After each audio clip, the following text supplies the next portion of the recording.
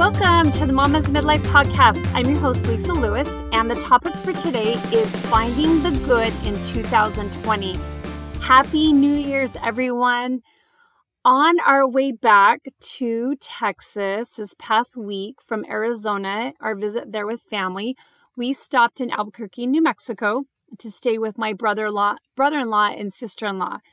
They have kids close to our kids' ages, and we've spent a lot of time with them over the years. It was so fun to be with them on New Year's Eve and celebrate. My sister-in-law is a fabulous cook and always has lots of yummy food that she makes, so it's especially fun to be at her house. So as 2021 approached, I saw different posts on social media or heard others saying how glad they would be to see 2020 in the rearview mirror due to the challenges faced during this year. My husband and I were talking recently about the good that we saw in 2020. Yes, there were challenges that we have never encountered before, yet there was so much good when we took time to notice and focus on the good. My coach, Jody Moore, did a podcast last week on her 20 successes in 2020. As I listened to her podcast, it brought to my mind additional things I had experienced in 2020 that were highlights for me. Listening to her podcast and then writing a list of the great things I had seen or experienced in 2020 was a really uplifting experience for me. I decided I wanted to share some of the highlights with you from my 2020 year. My hope in doing so is to open your minds to look for and focus on the highlights in your lives from 2020.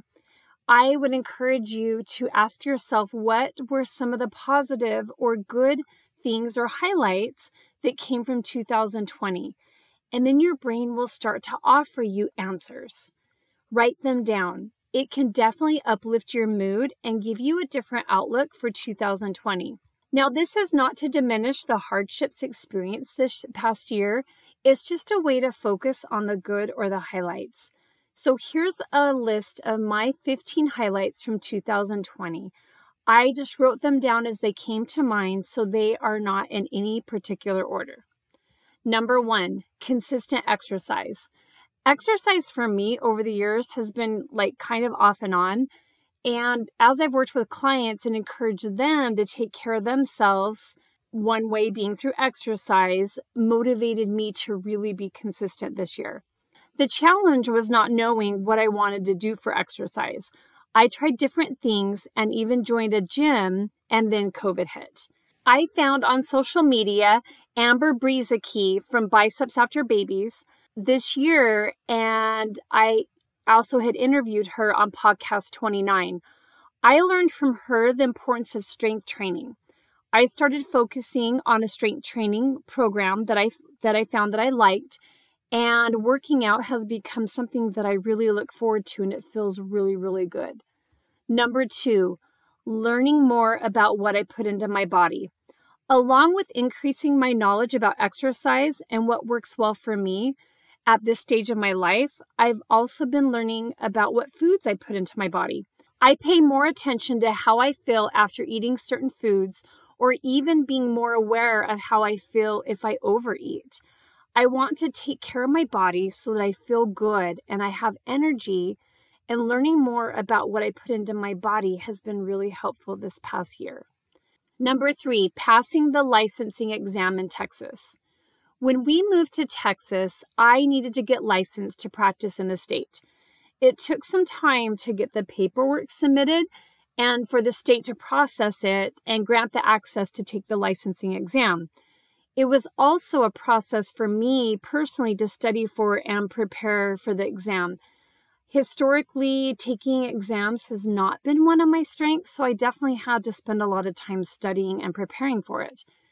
At the beginning of 2020, I was finally able to take and pass the lengthy exam and start practicing as a therapist in Texas. Number 4, EMDR training. EMDR stands for Eye Movement Desensitization and Reprocessing. This is a type of therapy that has been well studied for years and can be very effective for treating various types of trauma.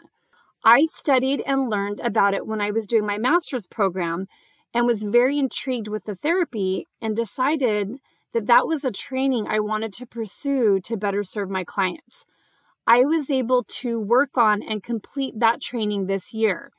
It has been very useful in my practice, and I have seen some amazing healing take place with clients who needed to heal from some trauma that they had experienced in their lives. Number 5, money mindset. My mindset about money has been one that I've struggled with over the years. I guess you could say I have had more of a scarcity mindset, or focused on not having enough of whatever it was, which I later identified some of this coming from certain events in my childhood. But this is kind of how I would look at money, as not there never being enough, even though that may not have been the case. But that was kind of the mindset that I adopted. This year, I have intentionally practiced thoughts that I have what I need, and if I want something, I can get it. This has been a huge transition for me, and I experience much less worry related to money because of my efforts to practice intentional thoughts about money. Number 6, decrease in my levels of anxiety. I mentioned on the anxiety podcast about how I've dealt with anxiety for much of my life and didn't even know it for a long time that that's what I was experiencing. I would constantly worry about the future and events that had not even happened. Often, I would go to worst case scenarios and play it out in my mind that if it happened, how terrible and awful it was going to be if it really did happen. As I become more and more familiar with my thoughts and feelings, I'm able to more quickly identify when I'm feeling anxious, acknowledge it, and identify the associated thoughts and behaviors and what I need. Continually practicing this process has helped in significantly reducing the higher levels of anxiety that I've felt. And it's been noticeably different this year with those levels coming down quite a bit. Number 7, quality time with family. Due to COVID-19 pandemic and things in our country shutting down, we have had more time together as a family. We have intentionally used this time to connect and do things together that we enjoy. This extra time together was a great thing for our family. Number 8, continuing to improve relationships with my adult children. The additional quality time with family has also provided opportunities for me to practice some of the principles that I discussed in podcast 36, called Embracing a New Job Description as a Parent of Adult Children. I have been practicing the idea of keeping my mouth shut and just loving and supporting them. I will definitely need to continue practicing the different principles found in that podcast as my last child moves into adulthood in 1 year, and all of my children at that point will be young adults. Number 9, started the Mamas in Midlife podcast. I debated and thought about doing a podcast for a long time, but would come up with all kinds of excuses of why it wasn't a good time. My oldest daughter has a podcast called the Relationship Anxiety Podcast. And I had watched her as she figured out the process of starting a podcast and being able to grow it and have a very successful podcast now. She was so encouraging and helpful as I navigated my brain drama and pushed through the discomfort I was experiencing in starting the podcast. I've learned so much through putting out content, in addition to pushing myself to do something I wasn't sure or confident about doing. Number 10, I navigated COVID-19. I talked about this in podcast 34, Are You Bleeding Before You're Cut? When I had COVID in November 2020, I had some moments of frustration and discouragement because I didn't feel good, and I thought I was doing everything I could to help my body to heal.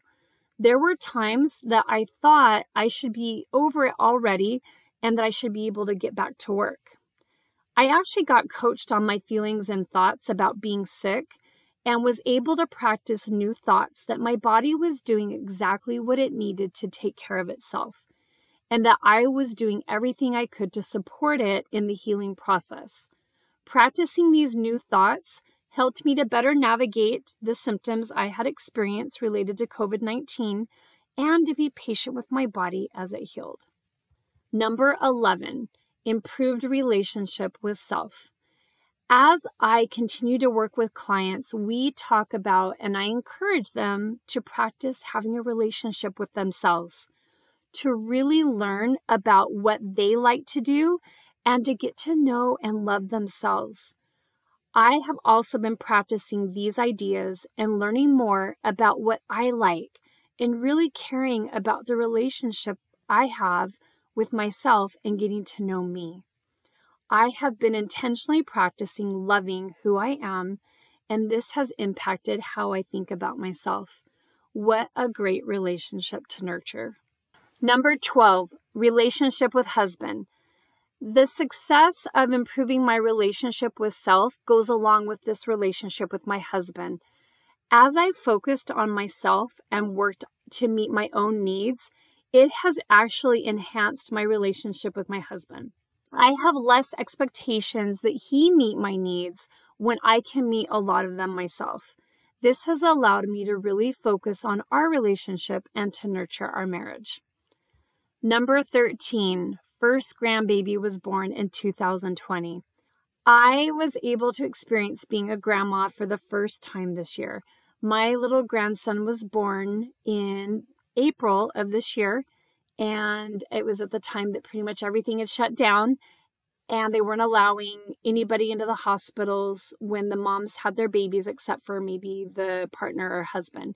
So I wasn't able to go see my baby, the grandbaby born like I had anticipated. So I had to navigate that and some of the disappointment I felt with that. But my daughter and my son-in-law were living with us at the time that the grandbaby was born. So it was great because they got to come home and we got to see him and spend time with him. And I also was able to support my daughter as she navigated motherhood for the first time. This was truly a highlight for me in 2020. Number 14, a fun spring break to New Orleans with our youngest son. Our youngest son had expressed interest in going to New Orleans, and we decided to take him for spring break. We were so glad that we did, as things started shutting down right after we got home from the trip.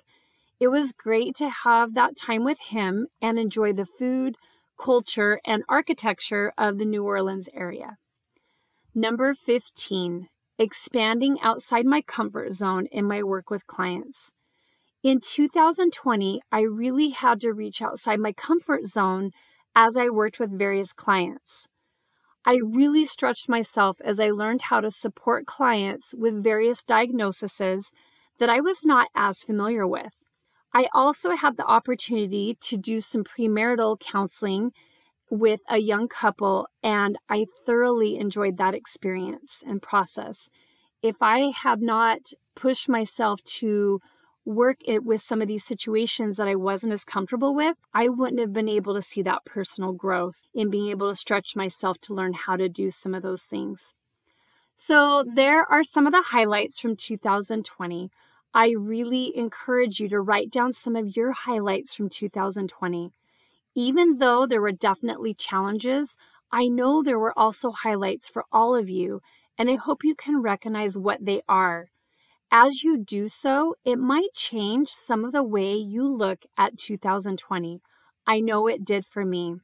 If you have been enjoying listening to this podcast and have not yet left a rating and review, would you take a couple minutes now and leave a rating and review wherever you listen to podcasts? It really helps in getting this work out to more people. And if you would take a minute to do that, I would greatly appreciate it. And that's all I have for today. I will see all of you mamas in midlife next week on the podcast.